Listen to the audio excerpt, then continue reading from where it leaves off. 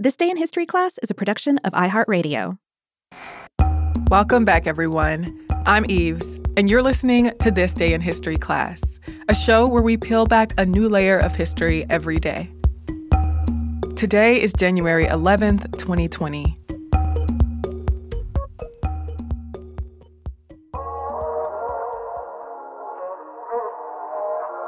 The day was January 11th, 1879. British troops led by Lieutenant General Lord Chelmsford invaded Zululand, which was a monarchy in southern Africa. The invasion marked the start of the nearly 6-month-long Anglo-Zulu War, which resulted in the defeat of the Zulus. Some historians have also marked January 10th, 12th, and 22nd as the beginning of the war. In the early 19th century, warrior king Shaka conquered all the groups in Zululand and united them under a single state. The Zulu kingdom grew in size and military might in the years after Shaka took over, though it did weaken after his death in 1828.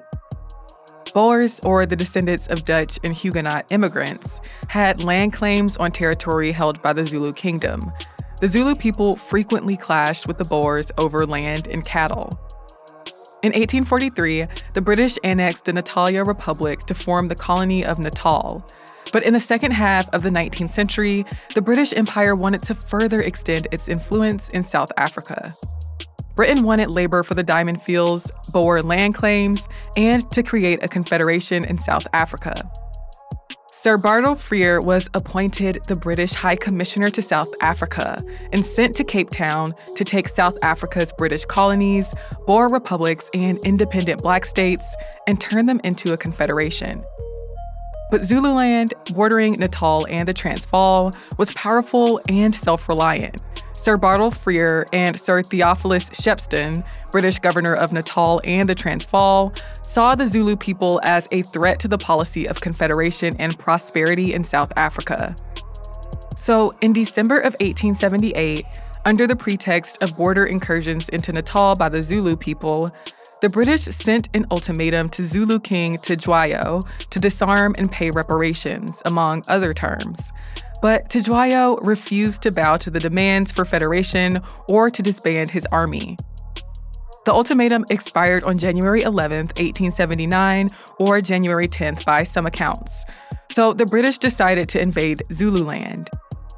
The plan was to occupy the Zulu royal kraal, or village, at Ulundi by advancing on it from 3 directions. One column of Lord Chelmsford's invasion force crossed into Zululand near the mouth of the Tugela River.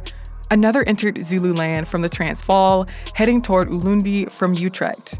And the center column crossed the Buffalo River at Rorke's Drift. The Zulus had some guns, mostly muskets and some rifles, but many warriors had shields and spears. The first attack of the war took place on January 12th. The Zulu people suffered more losses than the British in that battle, but the British were defeated at the Battle of Isandlwana later that month, when the Zulu killed hundreds of their soldiers and took their rifles and ammunition. Fighting continued until July, when Chelmsford's troops moved on to Tejwayo's royal villages at Ulundi. Tejwayo was forced to flee and captured in August, then exiled to the Cape. The British divided the kingdom into 13 territories under appointed chiefs. Civil war soon broke out, and in 1883, Tejwayo was reinstalled as king. But his power was limited, and he died the next year.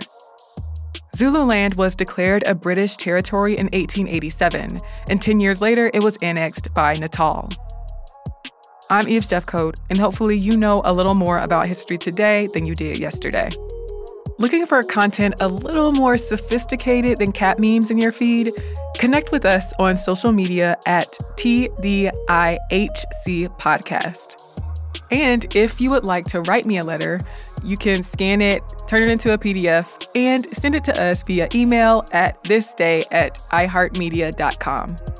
Thank you again for listening, and we'll see you tomorrow.